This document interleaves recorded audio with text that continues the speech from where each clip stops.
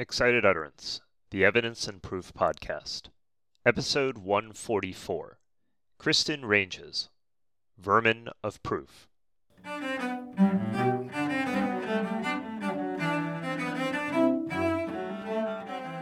Welcome to Excited Utterance. I'm your host, Ed Cheng from Vanderbilt Law School. Excited Utterance is your podcast for cutting-edge scholarship and developments in the world of evidence. We bring virtual workshops to you throughout the academic year. This week, our guest is Kristen Ranges. Kristen is the educational director at the Mote Marine Laboratory and Aquarium in Sarasota, Florida.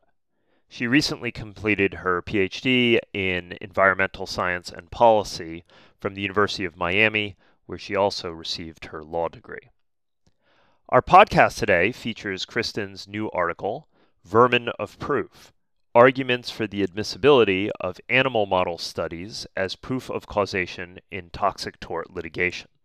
It was co-authored with Jessica Owley and was published in the Georgetown Environmental Law Review. In the article, Kristen argues that courts have been overly skeptical about toxicology evidence, specifically animal studies. The common criticism since Daubert has been that animal studies are unreliable because of interspecies variation and other interpretive problems. As a result, evidence about animal studies is often excluded or simply not presented in toxic tort cases. Animal studies, though, obviously form the basis of an entire field of scientific inquiry and are routinely used by scientists to investigate the harmful effects of substances. And unlike most epidemiological studies, researchers have far greater control over subjects in animal studies. That thus poses a puzzle. Why is the legal system excluding evidence that is routinely used and relied upon by scientists? Kristen discusses why the legal system should take a second look at animal studies and how courts might make better use of them. Kristen, delighted to have you on Excited Utterance. Welcome. Thank you. Your article, of course, deals with the use of toxicology studies, specifically animal model studies. Can you give us some basic background on what these animal studies are and how they're often used by scientific and medical researchers? Yeah, so I came to animal studies and litigation through a specific context. So I was working in a physiology and a toxicology lab run by Martin Grissel at the University of Miami. And they were in the marine space looking into the effects of oil exposure from oil spills on all sorts of sensory systems, cardiac function. And when I joined the lab and I started reading about what are the health outcomes of oil spills, I realized that what we're seeing in these epidemiological studies looking at different cohorts of humans that were exposed mirrored what we were seeing in the marine organisms that were also exposed. So I kind of dug into it a little bit further and said, what happens when humans take these cases to litigation? Are they using these studies that are kind of demonstrating causation? And what I found is that animal studies are actually not really favored by the court systems, despite their use in fields like biomedical research and things like that. So I kind of just wanted to explore that a little bit. And like I said, what I found primarily in the legal literature is that animal studies are just not favored. So I dug into that a little bit, both legally, what that means, how they're treated, and that guided my way into the science of it to kind of demonstrate how they could be used more readily. And that's a bit of a puzzle, right? That you have a form of scientific study that is used by researchers in a very general way. It's a sort of common thing that you find in medical and environmental studies. And yet you have skepticism in the courts about whether or not this is good evidence. As you did your research, do you have a sense of how widespread the skepticism is and perhaps where the skepticism comes from? Yeah, so it actually turned out to be kind of an interesting research question and how to go about it, because a lot of times when this evidence isn't admitted, it's not really thoroughly discussed in the actual court opinions. So it's hard to really tally and get a sense of when this type of evidence was proffered and dismissed early at the outset, And it's also hard to understand when attorneys want to present this evidence, but they choose not to based on precedent. So, really, what I did was I turned to the legal literature, sort of law review articles and things like that, to understand what the arguments were because I couldn't really find too much of that in these court opinions. And it seemed like a big issue of relevance and reliability, the two prongs from the famous Daubert case. And that's where I began to understand how the science is both misunderstood and misused in the context of litigation. And it certainly seems that Daubert itself, in some sense, I think, created the precedent because Daubert and those Bendectin studies pitted animal studies versus epidemiology, and it seemed that the animal studies were being disfavored there. There's probably some language in Joyner as well. So you've got the Supreme Court coming out and saying that this is disfavored evidence, and probably lower courts taking up that torch. Yeah, absolutely. And Joyner's a good example of when they misuse or misunderstand the animal studies. In the Joyner court opinion, they actually make the distinction by the fact that this is an animal and our plaintiff is a human. And they don't say that's dispositive of inadmissibility, but it just shows that there is not the same understanding of what animal studies are in the context of litigation in legal fields as they are used in more scientific and medical fields. So, as a practical matter, why is it important that courts be more open to admitting the animal study evidence? Why is it wrong for them to focus primarily on the epidemiology, which is basically what they have for the last 25 or 30 years? I think the problem is some of these courts, they almost have a circular logic to their admissibility determinations. Many courts, especially in the Fifth and 11th Circuit regarding the Deepwater Horizon cases, basically they want to see a dose response. They want to see at what threshold do you see these responses. And that's not something that you can really get from an epidemiological study, and not to the same extent that you can with an experimental study. So my whole thought was, well, if you need that type of proof, you need that type of demonstration of causation, you have to use the science that gets you that. You can't use a type of science that doesn't provide that result and yet demand that type of result. So that's really what the most glaring issue to me was, this circular logic that you need this, but you can't use the only method of getting to that. What about this concern about interspecies disparities? This idea that, well, you're conducting these studies on mice, and what you really have, or what you're interested in, is the effect on humans. Mice are obviously not humans, and so therefore we should be concerned or skeptical about the results out of the animal studies. Yeah, and in many cases, that is a fair argument. You can't just use anything to study different functions and health outcomes in humans. The biggest example I give is you're not going to study breast cancer in fish. Certain animals just don't have the target organs or the target systems. So, of course, in some cases, that doesn't work. But the thing is, we know so much about the anatomy and the physiology and the biology of so many species that we are able to accurately choose a model based on the specific endpoint that we're looking to understand in humans. So it's really just a matter of making sure the researchers are taking that into account if it's going to be used in this context. And further, one of the biggest issues too that I saw is not the most efficient communication between the science and the law. So really what we need to do is in these cases, not just proffer animal model studies, but really explain why that model was chosen, how that model relates, make note and actually acknowledge if there are shortcomings to using that model and how they are accounted for in the experimental design. I think it's not just a shortcoming of the science and how it's translated, but it's also miscommunication or not enough communication actually in litigation to a judge and jury about how that model was chosen and how it's intended to be used. I guess this question is related to that issue of communication. In your article, you talk a bit about extrapolation also. So, in many of these studies, the animals, for practical reasons, are subjected to higher concentrations of the substance for a shorter period of time, so that in effect you have is an extrapolation or an interpretation of what happens to the animals back to the human context over the time horizon that we tend to see them in humans.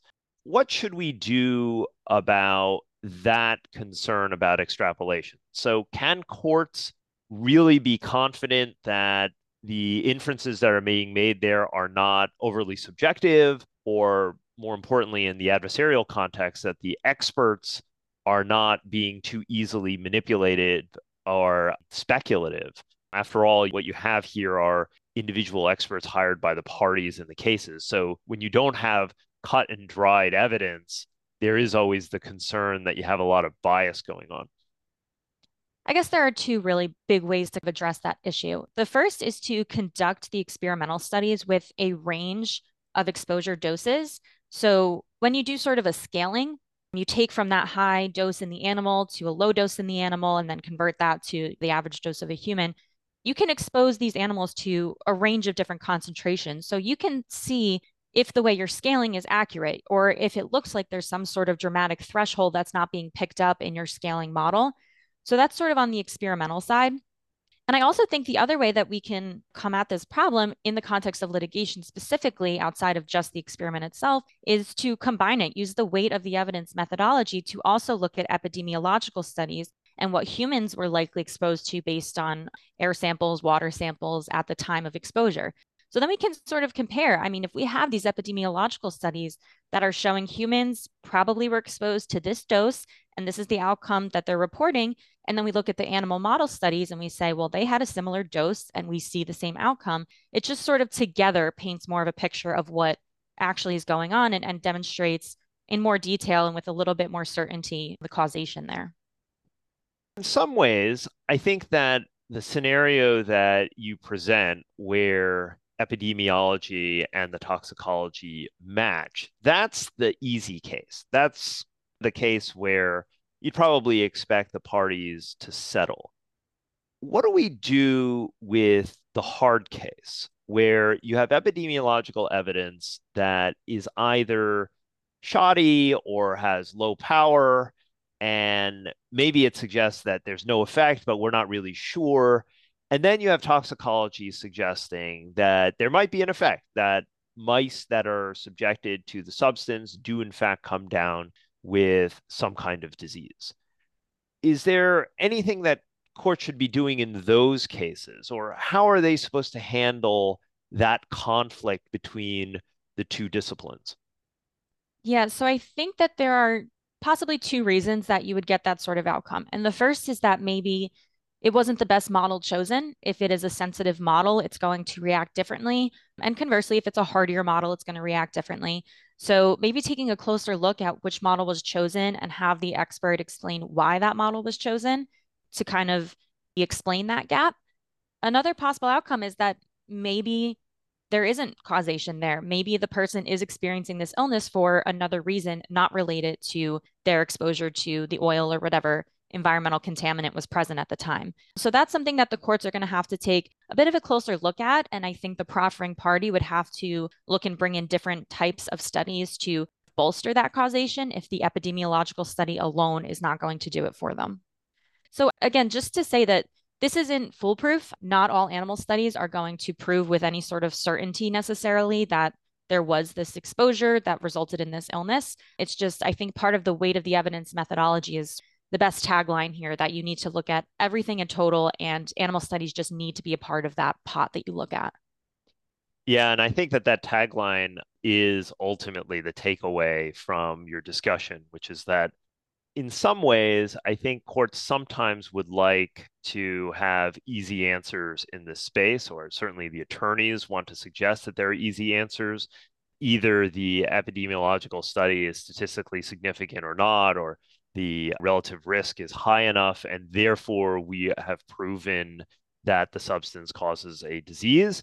And I think what you're showing here is that in terms of weight of the evidence methodology, sometimes these questions are hard and they require judgment on the part of the scientists. And there isn't a cut and dried way of determining whether the answer is yes or no. Broader question for you. How do we fix this problem of excessive skepticism toward toxicology? You mentioned earlier that a lot of this had to do with communication. Do you think that communication will get us there, Or is it that the skepticism of toxicology has become a bit too ingrained in the legal psyche? So I think the answer there is twofold. I think communication in litigation, in the actual courtroom to the judge and jury is super important. I think sometimes in science, experts make assumptions about what the baseline knowledge is of others in another field. And I really think there just needs to be an emphasis that you need to start from the ground up when you explain these things. We can't dive headfirst into the study and start talking about statistics and results without explaining, again, why this model was chosen. Why does it make it okay that we're using a fish, a mouse, when we're talking about a human plaintiff? Kind of explaining that and setting the stage for what you're about to talk about when you talk about the studies themselves. And I think the second piece is that the field, the literature just needs to be more populated with articles that explain these things, with law review papers that explain why animal studies are relevant, why they are reliable, how you can use them, in what context they make more sense than others. When I was conducting my research and looking at law review articles, many of them were from the 80s, maybe 90s. And we've made huge advances in medicine and science since then. We know so much more. So we can't just be relying on that sort of older, outdated literature. And I think we just need to update the field so that when practitioners, when the judges, when plaintiffs' attorneys, when defendants' attorneys, when they look to what's available and read about animal studies in litigation, we just need to have an accurate understanding of how and when they can be used, and again, why they are relevant and why they are reliable now, where they may not have been before. It's funny, isn't that the weak underbelly of the law always, which is that we have precedent, and in this case, we have precedent that is 30 years old. Daubert is 30 years old, suggesting the kinds of studies that you should use or not use. And there is a tendency to sort of fall back on those statements that were done a long time ago and not updating them to new technology. Yeah, absolutely. There's the famous line that the law lags science. And that is 100% true, especially in this space. There's an outdated understanding of this type of science and this field, and therefore it's used incorrectly and inaccurately in litigation. Final question for you. What's next for this project? So, are you planning any future work promoting toxicology or animal study evidence? Or are there things that you'd like to see other scholars in the field work on related to your article? Yeah, so there are two projects upcoming for me. One is to publish something that walks through how you can present the case of using a specific model in litigation or any field outside of science. So basically, walking through the physiology. Part of my PhD dissertation actually had a chapter where I explained the respiratory system of fish and humans, and I calculate exactly what the dose would be if they breathed in this much at this time on this day, and just sort of explaining long form how that can happen and just having that available.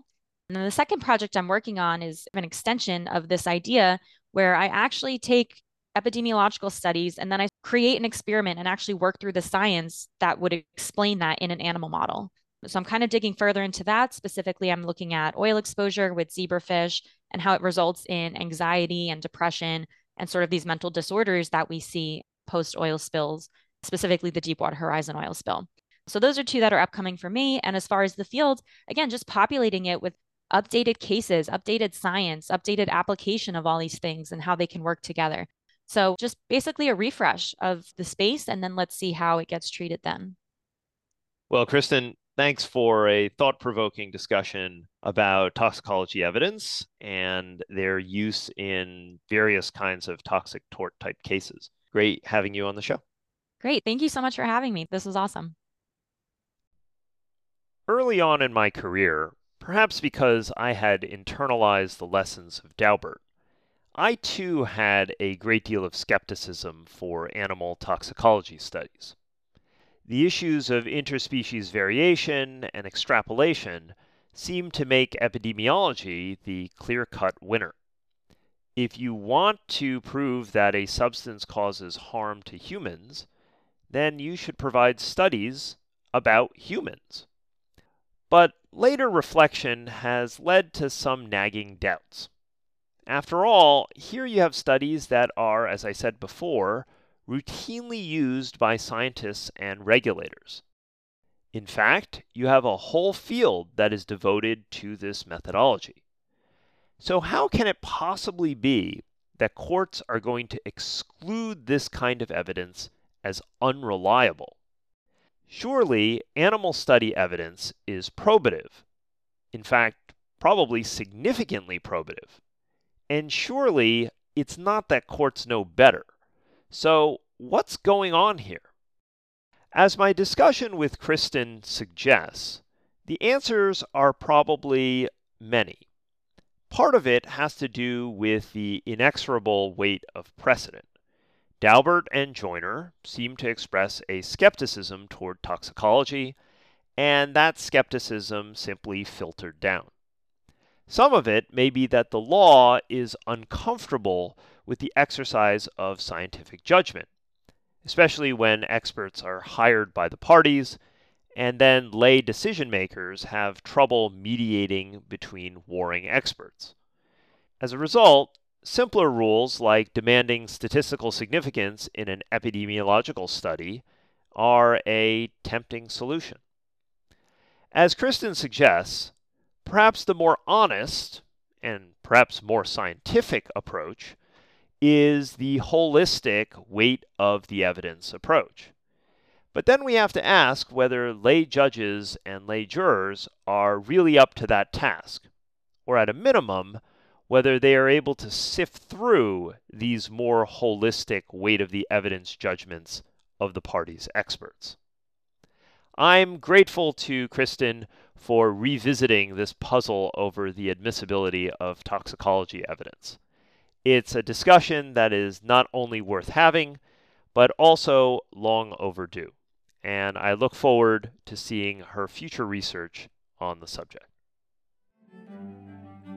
Support for Excited Utterance is generously provided by Vanderbilt Law School's Branstetter Litigation and Dispute Resolution Program, as well as the University of Arkansas School of Law.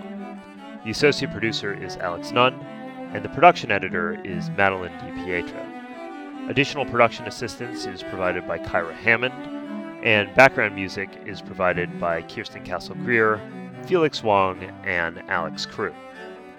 I'm your host, Ed Chang, and I hope you'll join us again next time when we take on another new work in the world of evidence and proof.